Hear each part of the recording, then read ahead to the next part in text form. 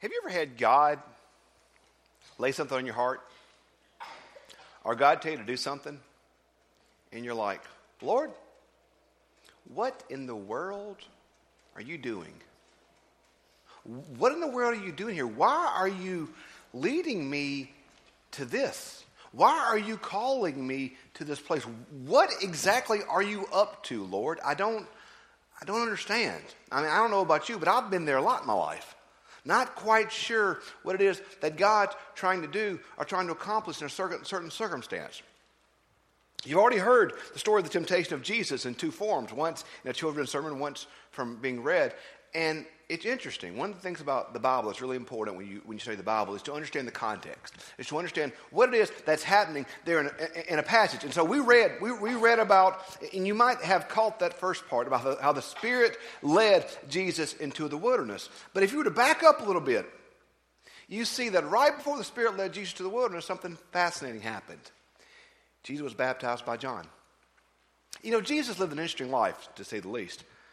But one of the things that we see a lot in Jesus' life is that, we get he's awesome. Like, we understand the awesomeness of Jesus. When you actually read in the Bible what happened in Jesus' life, very rarely in his life does Jesus get the praise he's due. Very rarely do folks go, wow, it's Jesus. You know, most of the times the Pharisees are fussing at him, or he's in trouble and somebody's mad at him. Only a few times in his life does people really see the fullness of who God is. We see it on the triumphal entry, when he comes to the town on the back of the donkey and people lay out their coats, wave the branches, and say, Hosanna to the King. Another time we see it, it's the transfiguration. We read that text a few weeks back where he was transfigured, and we see Jesus in all this glory. But one of the other times we see Jesus, really see him in his glory, see him in his power, see him as he is, it's at his baptism. The baptism says he comes out of the water. It says the Spirit descends on him like a dove, and the heavens open, and the Father says, this is my Son, the beloved, who I'm pleased with. So in that moment, we see the complete glory of God, and that's awesome. So Jesus has his baptism. He's baptized by John in the Jordan River. Then it says in the text, and then the Spirit leads him to the wilderness to be tempted by Satan. Y'all, life's not always rainbows and unicorns. Just because life is hard, just because you face temptations and face trials and face troubles, doesn't mean you've done anything wrong. In fact, according to God's word, sometimes it means quite the opposite. You've done something right. You're being faithful. You're doing the right thing. And that's often when temptation and trials come, is when you're most faithful. My mama used to always say the devil doesn't mess with those he's already got. So if the devil's messing with you, congratulations, you're doing something right. The text says of the Spirit led Jesus to the desert. You know, I grew up in the huge urban area of the world called Bogota, where there's lots of dirt, I guess, is all we have. Dirt, trees, that's about it. So growing up where I grew up, I grew up thinking, dread the wilderness. And so South Mississippi, Bogota, when I hear wilderness, I think trees. That's what I always in my mind picture was trees. But that's actually, when you go to Israel, you understand that Jesus wasn't driven into a forest. The desert. The bleakest, darkest desert you'll ever imagine. I took this picture when Sam and I went to Israel, the Holy Land, a few months back. This is near Qumran, where the Dead Sea Scrolls were found, not too far from where he may have been tempted. We don't know for sure where it was, but it may have been like that. And that was one of these days when the dust was up. It was a nice day, but the dust was up, and you couldn't hardly see. It was hard to see where you were. And there's Jesus. And the text said he was led by the Spirit to the wilderness. And we had to be thinking, God, why? Lord, I saw your glory. I saw the Spirit. I felt your affirmation. Father, I felt these things. I saw these things. It was great. It was glorious. Why? why did you lead me here? Why am I here? We've all been there. That's one of the things I love about Scripture. One of the things I love about Jesus is no matter what you face in your life, no matter what emotion that you face in your life, we serve a God that through Jesus Christ has felt that same emotion. You feel betrayed? Forgotten? Well, Jesus died with all of his friends running for the woods. You get angry? Remember, when people say, what would Jesus do? Remember, making a whip and knocking over tables is an option. Just saying. You get frustrated and angry, so does Jesus. You feel alone? You wonder, God, why am I in the desert? I was just in the midst of your power, in the midst of your glory. I was doing everything right.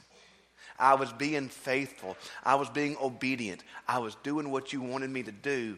Why did you drive me to the desert? Why am I here? In the desert, we see Jesus fast for 40 days.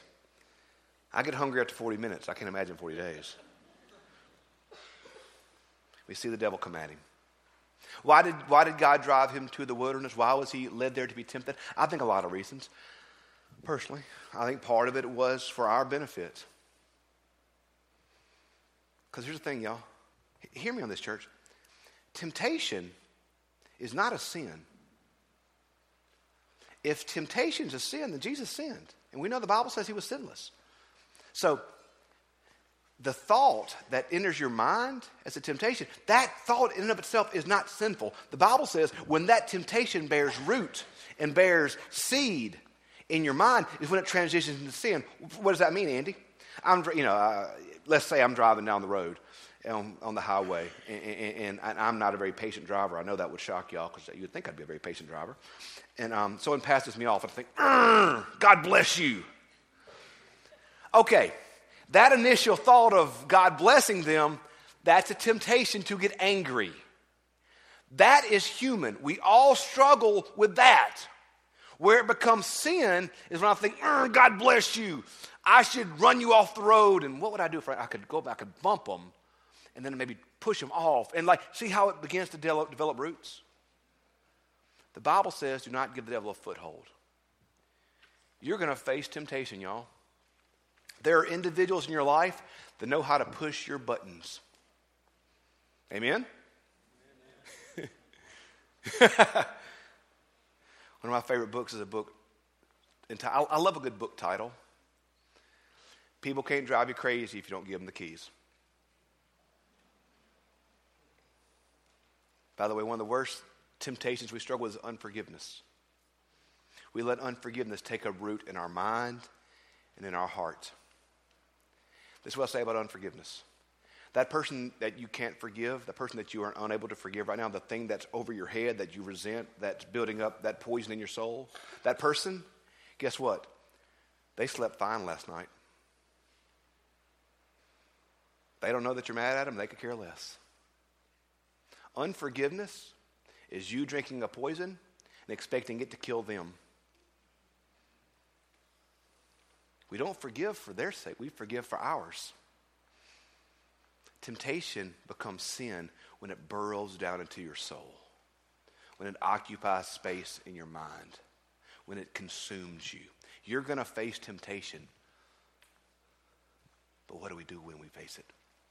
I think the text today gives us some really interesting things to how we battle temptation in our life. A couple things we notice in the text. First, notice this. It says this first. It says the first thing the devil did is he attacked Jesus when he was weak. It's the text that he fasted for 40 days. And then it says he was famished. And then the devil came at him when he was famished. The devil knows your weaknesses. The devil knows the places in your life where you're weak. The devil knows the places where you're susceptible. The devil knows your buttons which to push. Here's the thing. The devil knows you as well as you know yourself. And he's gonna tempt you with things that he's not gonna tempt me with. That's okay. We're all different. We're all human. I face temptations you don't face. That doesn't mean I'm better. That doesn't mean I'm worse. It means I'm human. The devil knows your weaknesses. The devil knows the places where you're susceptible. The devil knows these things. So you need to be aware of these things in your own life. You know, if you have a coworker who you would love to pray for you love to pray for them by putting your hands around them and praying really hard for them around the neck, be aware of that. Know yourself. And when that coworker comes in tomorrow morning and is ready to push your button, go out and get a cup of coffee and say, "I'll be right back." And calm yourself. Do not give them control of your life, y'all. The devil wants to occupy space in your mind. He wants to occupy space in your soul. Don't give it to him. Be aware of yourself. Be aware of your weaknesses. What are your weaknesses? I don't know. Pray about it. Let the Spirit search you. You know. Most of us know what irritates us. Most of us know our temptations. Most of us know our weak spots. We tend to know these things. The devil surely knows them, and he's going to push it. He's going to poke and push and poke and push and poke and push and poke and push. That's one of the ways we guard ourselves with prayer. The Bible says, guard your hearts with prayer. One of the things that I've learned to do in my life is every few hours, I'll just stop whatever I'm doing. And I'll just center myself on God. If we are not attentive to God, one of the things the devil wants to do the most to you. Mom used to always say, if the devil can't make you bad, he'll make you busy. Sometimes we get so busy with the stuff of life that we don't tune our hearts to God. We don't fix our eyes on God. And if you aren't walking towards the North Star of Christ, you're going to go off course. You're going to go off course. Fix your eyes upon Christ. Let his word guard your heart. Stick close to him. Because you're going to face temptation, y'all. If Jesus faced temptation, you're going to face it as well. The devil, first, he knows your weaknesses. Secondly, he's going to make you doubt. Notice what he said to Jesus. He says, if you are the Son of God, why don't you turn this bread into stone? If. The devil's going to make you doubt. He's going to make you doubt God's goodness. He's going to make you doubt God's mercy. He's going to make you doubt your own faithfulness. The devil's going to drag up every sin that God has already forgiven you of and say, how can God love you? Look at this. Oh, how can God love you? Look what you did. Not only what you did 5 years ago, look what you did yesterday. How in the world do you think God's going to love you? How do you think God's going to love you? The devil's going to drag up every little thing that you've ever done. He's going to drag up every failure of your life. He's going to drag up every doubt you've ever had and lie to you. And say, no, God doesn't love you. God can't forgive you. Look at this. One of the best things I ever heard about this, Tim Keller said this. Tim Keller is one of my favorite preachers in the world. Tim Keller talks about this. It's something very important to remember in the Bible. The devil's going to come at us with doubt and come at us with fear, come at us with these things. And the devil's going to always lie to us. That's the third thing. So first, he's going to hit you in your weaknesses. Secondly, he's going to try to create doubt. And third, he's just going to lie. The Bible says in the text here, notice what one of the temptations was, the devil said this. He took him to the pinnacle. He took him he showed him all the kingdoms and said, if you worship me, I will give this to you. Because I have been given this is under my authority and I can give it to whomever I please. That's a lie. The devil did not have the authority to give that to anyone he pleased. That was God's and God's alone to give. The devil was lying.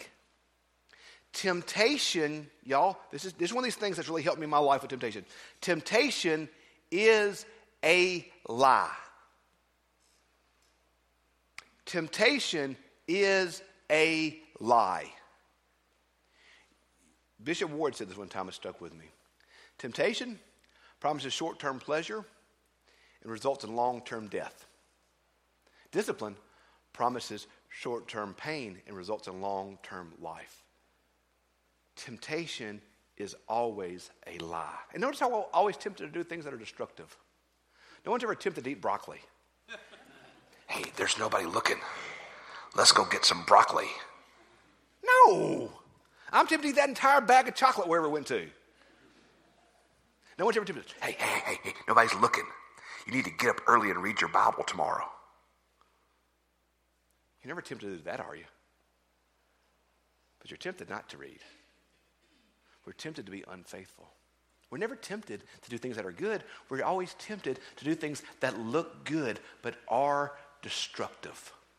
If you can ever drill in your mind the notion that temptation is always a lie, that temptation will in time destroy you, it helps you see the devil for who he really is. He is a liar. If the devil's mouth is moving, it is a lie.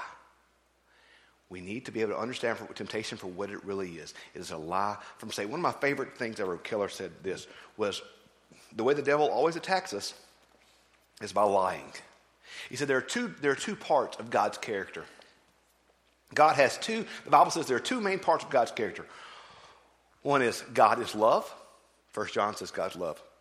The other is God is holy. God is holy. God is love. The way the devil trips many of us up is that the devil hides part of God's character from us. And we're all susceptible to one or the other. One thing the devil does is he will hide God's love from us, to where all we see is God's holiness. And that's called accusation. If all we ever see in our life is God's holiness, we'll quit because we'll never measure up, will we? God is perfect, and God is good, and God is holy. And we're never going to be that, so why try? We're never going to be holy like God. We're going to keep messing up. We're going to keep falling. If all you ever see is God's holiness, you will feel unworthy. The devil will accuse you and accuse you and accuse you and tear you down. The devil will hide God's love from you, and all you see is holiness, and you'll think you'll never measure up. You'll think you'll never be good enough. You'll never think you'll never get it right. You will just give up and quit because you will never measure up to the standard of God. That's when the devil hides God's love from you. But sometimes he hides God's holiness from you. And all you see is his love. If all you see is his love, then you think God's a big teddy bear in heaven. That God's up there just to grant your wishes and make you happy. It doesn't matter what you do. Well, that's not true either. What happens when the devil hides God's holiness from us, and all we see is his love, then we think, oh, I can do what I want to. I can go smoke crack. It doesn't matter. God's going to love me. I can go do this. It doesn't matter. What happens is when we engage in sinful behavior, it's destructive to us. Max Lucado says the reason why God hates sin is because sin destroys God's children. That's why God hates sin, is because it destroys us. So when the devil hides God's holiness from us and all we see is his love, then we think, hey, what's the matter what I do? God loves me. Well, yeah, he does love you, but you shouldn't lick a 9-volt battery. It hurts. Don't do things that are dumb. It's painful. God's not going to stop loving you. When we do things that are wrong, God is not going to stop loving you. This is not about God stopping loving you. This is about your own lack. God does not want you to be destroyed by sin. So the devil will hide God's holiness, and that's temptation. He'll hide God's love, and that's accusation. The devil is a liar. Every temptation is a lie. When you understand that, it helps you stand strong against those temptations that come. So never forget that. Never forget that temptation is always a lie. So we see the devil attacks Jesus where he was weak. He attacked him when he was fasting and said, hey, make this bread. He tried to make him doubt and say, if you are the Son of God. He lied to him. And last is you know how the devil attacked him in the very end? You know what the devil quoted to him? The Bible. The devil said, he has given his angels charge over you, that if you jump off here, you will not dash your foot against the rock. So jump on off, big guy. Paraphrasing there. And Jesus said, no, that's not what it actually says. You know, people have used the Bible for great harm, haven't they? I want you to know God's word. But I don't want you to know it intellectually. I want you to know it here. The Bible says, let the word of Christ richly dwell within you. I've always thought about that as like when you marinate something, when you're cooking it. You put the sauce on it, let it sit all night. Let it marinate. Let God's word marinate your soul. Surround yourself with that which is good, that which is pure, that which is holy, that which is life-giving, that which is good. Let the word of Christ richly dwell within you, because the devil's going to come to you. And he may even twist Scripture. That's why you got to know the Bible. Not just know it intellectually, but know it in your heart. Know who it points to. See, that's the entire thing about the Bible. The point of all the Bible is to tell us about God's love for us and God's salvation for us in Jesus Christ. The devil's going to come at you in ways that you may not expect, in ways that you may not anticipate. And when it happens, don't fear, don't be afraid, but in many ways, thank God. Because that means you're being faithful. That means you're doing something right. That means you're on the verge of greatness for God. That means you're standing there at the cliff, fixing to attempt something amazing for God, something life-giving, something life-changing, something amazing. So do not fear the temptation. Do not think the temptation makes you a failure. Do not think don't think the temptation makes you weak. The temptation means you're human. It means that God wants to do something great. And so maybe the reason why Jesus was tempted was to show us that temptation comes to all of us. To show us that we can stand strong against it. You don't have to give into temptation. You don't. Now, you are at times. We all are. We're human. We're going to fail. When you fail, shake the dust off, get up and keep going. C.S. Lewis said, the sin is not in falling down. The sin is in not getting back up. You know what the worst lie the devil can tell you? God can't forgive you of that. See, sometimes when we look at things, actually look at what is there, it takes the poison out. God will never forgive you of that. Really? Really? So that's the one thing the blood of Christ did not cover. No, the blood of Christ covered everything. The blood of Christ washed away the sins of the world. There's not a single sin that God can't forgive. Well, I keep doing the same sin over and over again. Yeah, and it hurts, doesn't it? It's going to hurt. But God loves you. God loves you. You know, I thought I understood God's love till I had children. Then when I had kids, I understood God's love. Because there's not a single thing my kids could ever do to make me stop loving them. Any of you that are parents or grandparents, you understand. There's not a single thing your child could ever do to make you stop loving them. You may want to pinch their little heads off sometimes, but you love them. God knows who we are. He knows your weakness because he made you. In fact, here's the thing about your weakness. Here's the thing about your frailty. It's there to show us that we need God. The Bible says, in our weakness, his grace is made perfect. Your frailty might be the greatest tie binding you to God. In fact, I don't know about you, most of my temptations come when I think I'm strong enough to stand on my own 2 feet. Most of my temptations come when I'm not walking with God. Most of my temptations come when I do my own thing and wander away from his grace. And then I get myself in trouble. Temptation's going to come, y'all. The devil led Jesus to the wilderness to be tempted. You're going to be tempted, and it's okay. It's not good, but it's okay. That temptation you face in all of its forms, remember, it is a lie. Temptation is destructive. Temptation results in death. Temptation is the work of the devil. Don't give in to it. See it for what it is.